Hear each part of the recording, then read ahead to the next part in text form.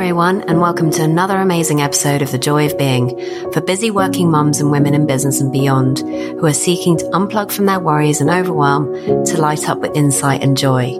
I, your host, mum, and effortless lifestyle coach Marina Pearson, talk to transformational professionals, business owners, and creatives about what it really takes to have a business and life you can truly enjoy.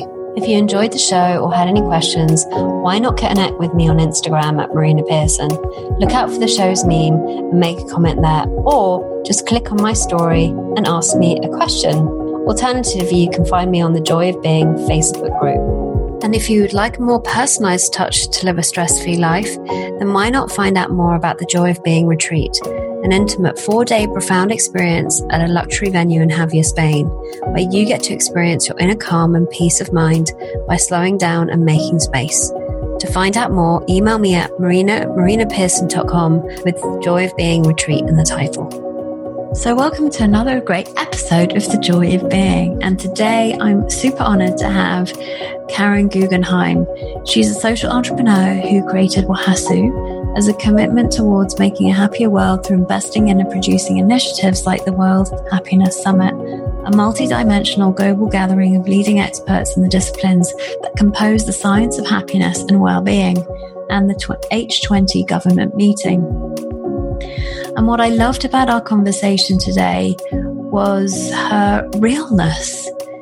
You know, she shared her story about her husband who died and how that was the catalyst towards her creating what she's created today. We also explored this idea that it's possible to choose joy over sadness, and how she made a commitment to not sit in her victimhood and move forward. So if you're curious about her story, if you're curious about how it's possible to move forward after such a tragic happening, then I invite you to listen in. So I'm super excited, like I always am, to have my podcast guest. And today I have Karen Guggenheim.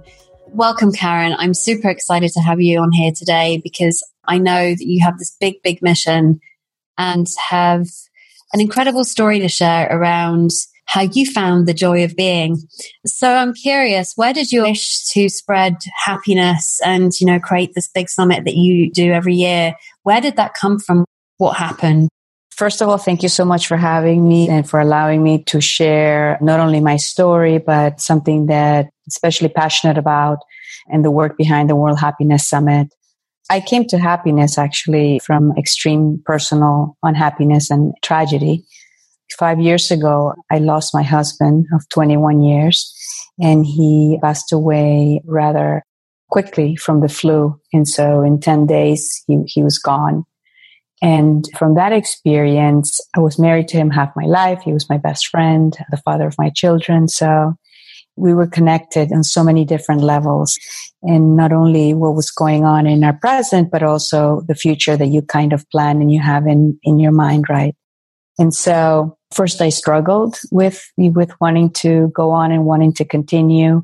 And then I remembered that I had children, and I hold motherhood in very high esteem. And for me, being a mother is the number one priority in my life. And so I realized that I had to live because I have my 2 children. And so I remember making a very conscious choice around that and be very analytical and making the choice to live. And after that, I thought, if I'm going to live and have decided to live, I have to live happy. And I don't know what that looks like, but I know that I can't live otherwise, you know, staying in the pain and staying and becoming kind of this word. Widow is such a kind of harsh word. It's a really nasty word, isn't it? Right? It's really a nasty word. I thought of it. I find really interesting when you fill anything out, it says single, married, separated, or widow. And it's like, well, I'm single, but also a widow. So why does it pertain, you know, what does widow have to do with the whole thing? And then the word carries so many painful and just really negative, right? There's like nothing positive around the word. And so I wanted to make sure that I didn't want others to identify me with that word, but I didn't want to identify myself with that word. I didn't want that to be my story. Okay. That's, you know, part of something that happened to me in a significant part of my life. But I didn't want that to be embedded into the tapestry and essence of who I am. And so I made a conscious choice that I was going to live happy, and I didn't know what that was going to look like. The pain was like that elephant, how do you get around that elephant? And so I began one piece at a time, I encountered happiness through meaning and purpose. And so when I started to make decisions, I was kind of, what would a happy person do? Would a happy person take a shower and get dressed and join the rest of the world? And would a happy person say yes to this? And so I began, it was like fake it till you make it. And so the very first thing I did was that I applied for an MBA at Georgetown University. I had wanted to attend Georgetown right out of high school, but I married very young, and I thought, now I am going to go to Georgetown in homage to my husband, and I'm going to do this. And 3 months after his passing, I started the program. And I was traveling back and forth from Miami to Washington. I had one son in Miami and then another one in Washington at university, so I could keep track of both boys. And so I really began to do things that brought me out of my comfort zone, that dared me to be courageous, that started creating new neural pathways in my brain. Of course, I didn't know this at the time, right? So my happiness practice at the time was, I had been doing yoga for many years, about 15 years. I had a strong spiritual life, and I had close connections with friends and family. And I must have some innate resiliency factors that helped me out as well. But I didn't know about the science of happiness. When I went to college and I graduated and majored in psychology, Martin Seligman hadn't yet invented positive psychology. So it was all about pathology. And upon graduation, I got a really good job, and on paper, everything was great and so forth. But I didn't feel fulfillment. I didn't feel connected. I was not feeling happy.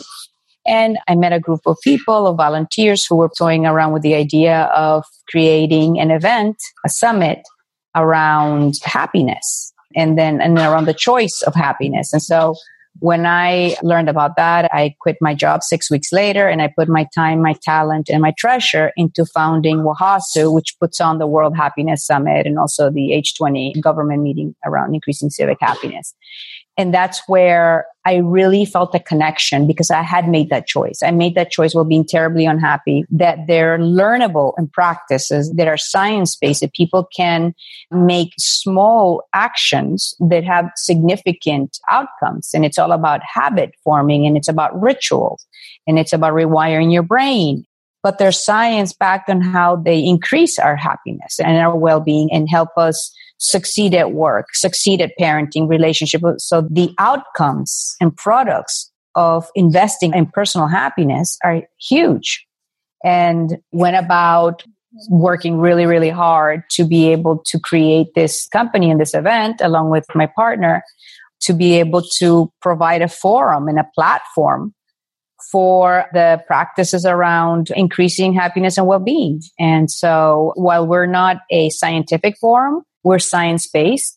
And our premise is that we want this information to be practical and for the masses to reach it, to understand what we mean by happiness. It is not a momentary time of joy or a euphoria, which are great feelings, right? But this is about sustainability, about how do you deal with life and life challenges? How do you deal when you have a bad day and you feel really down, right? It's not the absence of unhappiness. It's how do you deal with it in a way that you can thrive? But Tal Ben-Sahar talks about the permission to be human. And I just really love that quote because, we have to welcome the entire experience. Nobody gets a pass. No. Whether it's a little thing or a big thing that happens to us, nobody gets a pass. And so there are ways to be able to experience post-traumatic growth instead of post-traumatic stress disorder. So how do you grow through trauma? And I experienced it myself, so I know it's possible. I know that I grew from this trauma. I know that I have had a bigger capacity to love and to share and to be happy. Happiness that I never knew was possible after the most horrible and unfair thing happened to the most brilliant person I've ever met. to the kindest individual, to the most generous person, and seeing the pain in my children, which is the hardest thing possible, because as a mother, you want to be able to fix it. And you can't fix this pain. You can only comfort and model the behavior. And so I think that my children, thank God, are so well because they've seen what resiliency looks like. How do you go on when something like this happens? And then I have a very simple saying, and it's silly, but it's better to be happy than to be sad. I cannot change what happened. Nothing that I do will ever, ever, ever make my husband alive, right? And it will never, ever, ever make it unpainful. So given that situation that I have absolutely no control, what can I control? Well, I can control what happens from now on. I can control this day to the best of my ability, right? Richard Layard, brilliant economist at a London School of Economics and a person that I hold in very high esteem, he says that regardless of your life circumstance, you can control the way that you think about it. You can control your mind. You can control the way you react to it. And I'm sure we've all had experiences where we know people who have everything going for them and they're absolutely miserable. They're beautiful, they're fit, they have good relationships, or they have perfectly fine children or spouses or in money, etc., and they're completely unfulfilled. So you don't have to be destitute to be unhappy. It runs the entire gamut. At the same time, happiness is the same way. So you don't have to wait until everything is going perfect in your life to then decide to be happy. One of the conversations that I have frequently is people ask me about the World Happiness Summit. What about people that are unhappy? Should they come, or they're depressed? Of course, it's medicine. It's medicine to people that are suffering. So you come to the summit to experience greater happiness or a little bit of happiness, or which they can add to your happiness level that you're in that particular moment. But I love happiness as preventive medicine. I think it's fantastic. I think investing in it, investing time, research, creating habits that have a positive outcome are worthwhile. And so that's why we do the summit. And I particularly am involved in it because I know it works. I did it myself. So I know that it works. And when I found out that there was a whole science around it and research and all this, I wanted everyone in the world to know that it was attainable, it's learnable, and there's so many tools. And then you pick the one that fits for you. It's like a buffet. Use the ones that work for you and customize it to yourself. Yeah, wow. There's so much in what you've just said. There were a couple of things that really struck me. The first was embracing our humanness and all that comes with, because it seems to me that if we don't shy away from us being human, which is basically, the ego, whatever you want to call it, the bit that struggles, the down days, because we all have them. Mm-hmm. It just allows us to kind of go, okay, I'm just having a down day. It's fine. This is just part of the course. Tomorrow, or maybe in a couple of hours' time, it will feel better. Exactly. It's just part of being human. And I think that's a really, really important point, because often we can get so caught up in, oh my God, I don't know what's wrong with me. I feel down. I shouldn't be feeling down. And there's all of this thinking that goes on. I was happy yesterday and today I'm not as happy. The research shows that being obsessed with your happiness level actually makes you unhappy. Yeah, well, so what I'm learning, I'm actually taking a course, the first ever certificate on happiness that Tal Ben-Sahar is leading. And it struck me that in order to pursue happiness, you have to pursue it indirectly. So you can't be like, okay, I want to be happy. I want to be happy. I want to be happy. You have to pursue it through taking care of your physical body, of your emotional state, of your relationships, of your spiritual life, right? Your intellectual curiosity. So these are the ways, by taking care of those facets of your life, then it increases your happiness. There's no quick way to attain sustainable happiness. It's habit forming, it's small changes, and it's creating a routine like everything else. So another thing that totally blows my mind is that we perfectly understand, and nobody has to explain to you, that your physical body will look one way or the other by what you put in your mouth and how much exercise you do. We understand that. But we need so much coaxing into explaining that the way that you're thinking and reacting emotionally will have a reaction into how you feel. People need so much teaching around what you're thinking, what's going on in your mind and in your brain, what you're reading, what you're consuming is going to have a consequence. It's going to have an emotional, psychological consequence on you. We struggle with that because we can't see it. We can't directly see it. The body we can see, so we know, oh, I'm out of shape, or we can quantify it. I gained weight, or I lost weight, or I look haggard, or I look beautiful, etc. But when it is in the brain, we can't directly see it. So we don't think it's happening. But the truth of the matter is that, being altruistic, being generous, being kind does increase your well-being and your happiness. And vice versa. Being nasty and horrible makes you miserable, right? It's very matter of fact, but people have a really hard time embracing it. And I was one of them. So before this experience happened to me, I thought happiness was outside of myself. So, if I found a parking spot near where I was going to be going, then I'm happy because I found a parking spot. If not, then I'm not happy. That kind of, or if somebody was nice to me, or somebody told me a kindness, then I'm happy. If I didn't get it, then I was unhappy. So it's completely outside of me. But when I realized that you are in control of your happiness, regardless of what happens, and having said that, there's a caveat. So there's people living in war and famine, right? And so there are important conditions to create an environment where you can choose happiness, right? And so peace and absence of war and having enough to eat. And so I don't want to minimize that these things and these hardships are not going on around the world. But how do we make this into a global movement so that we can choose forgiveness, so that we can choose peace? Peace is an incredible part of precondition to happiness. So we have to create environments, right? Again, these things are so common sense, yet we don't get it. I mean, if we're fighting each other and we're using political arguments and we're not listening to each other, etc., we're not going to advance an agenda that's going to benefit society, right?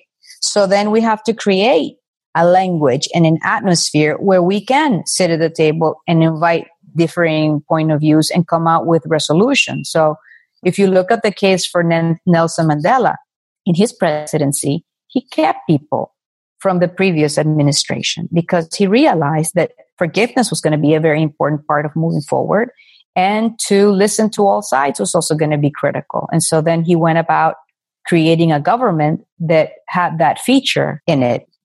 Pretty successful doing what he did. Not perfect as everything else, but forgiveness is incredibly important condition to happiness. So for example, I had to forgive the doctors that made mistakes that led to my husband's death. Really hard, but not to do it is just making insult to the injury. Yeah, I mean, going back to what you said about it being inside of us. Now, I used to suffer a lot of depression and had quite a few suicidal tendencies. And over time, as you and as a lot of people living in a misunderstanding that we think that our feelings have got something to do with our circumstances. So if I get that job, then I'll be happy. If I'm in a relationship, then I'll be happy. I can only be happy when. We don't realize, as you beautifully put, is that we can be happy now, regardless of the circumstances, regardless of what's going on in our life. And yes, caveat, war, yeah, absolutely. Abuse, famine. Sure. But who we really are is that love, and is that love and understanding. I don't know about you, but the more I've got quiet inside, I've realized and insightfully seen where true happiness comes from, and that actually it's created a lot more space inside of me to be able to actually think more clearly and be in that place of love and care, because I'm not so self-concerned. I think self-concern can be a real barrier. Oh my gosh. I agree with you 100%. Right? It can be such a barrier to to be so self-obsessed. It's funny. I've had moments that I just tell myself, hey, you're just not that important. And he's like, stop. You're just not that important. Do something else, focus on something else, because you can drive yourself crazy. And we get microanalyze ourselves and we get stuck in that. And that just exhausting. I experienced that while putting on this conference is so demanding, but that I had energy, physical and psychological energy that I didn't know was within me because I was so invigorated by doing something that actually made people happy. I mean, people that come to the summit are actually really, really happy. I mean, it's like a bubble. It's such a beautiful experience. It's amazing. It's the most amazing thing that I have ever seen. And it's because it works. The people that are there are the world's leading experts and researchers, and they're just really nice people. It takes me a long time to curate the agenda. We're very fortunate that there's a lot of interest in people who want to participate. And as an organizer, it's very hard to say no, but there's only so many hours in a conference. And then people also don't want to be, they love the content, but you have to make sure that it's not too much and it's not too little, and people can have time to reflect because you're getting a lot to digest. It's really a transformative experience. That's one of the things that we've heard the most out of people that go there. It's transformational. People go there and they're just different when they leave. Yeah. We're really working on creating opportunities for engagement to make sure that the change is sustainable and the transformation is sustainable, because obviously that's very important. So we're starting community circles around the world. People we're going to create a guideline and so forth. And then people can meet up and talk about how to increase happiness and what are the happiness habits, and then how do you deal with that, and also to use the time for live in-person connection so that we can work on relationship, which helps us to build community and also to provide change. Change happens best in groups. I think what we can hear from other people and the insights that other people can give us and share, and that connection can actually allow us to hear or see something new for ourselves. Something that kind of really struck me too when you were talking was the sense that it must be amazing. I mean, I know for me it was to just catch a glimpse, just one glimpse of what a new reality would look like, to experience that one thing. Yes. Like, even if it's just a glimpse of it, it's like the aha moment. Yeah, I didn't realize that this even existed. Like, is this even possible? Yeah, I'm so excited you said that, because when people ask me, what's your hope for people that come to the summit? What will they experience? I said, one aha moment. It's like the tiniest connection that you have that feeling. Because when you have that feeling, you want more. It's just like really the pursuit of that feeling. And what can you do to be able to have more of those? You're not going to have them all the time. Nobody does, right? But it is, how do you trend towards having more of those moments more times in your life? That's all. Well, at least the spiritual factors that I've seen is that we have the capacity for insight. So a natural, innate capacity for it. The fact that you had that aha moment about happiness, the fact that I'm sitting here with you today in the state that I am more of the time compared to how I used to be.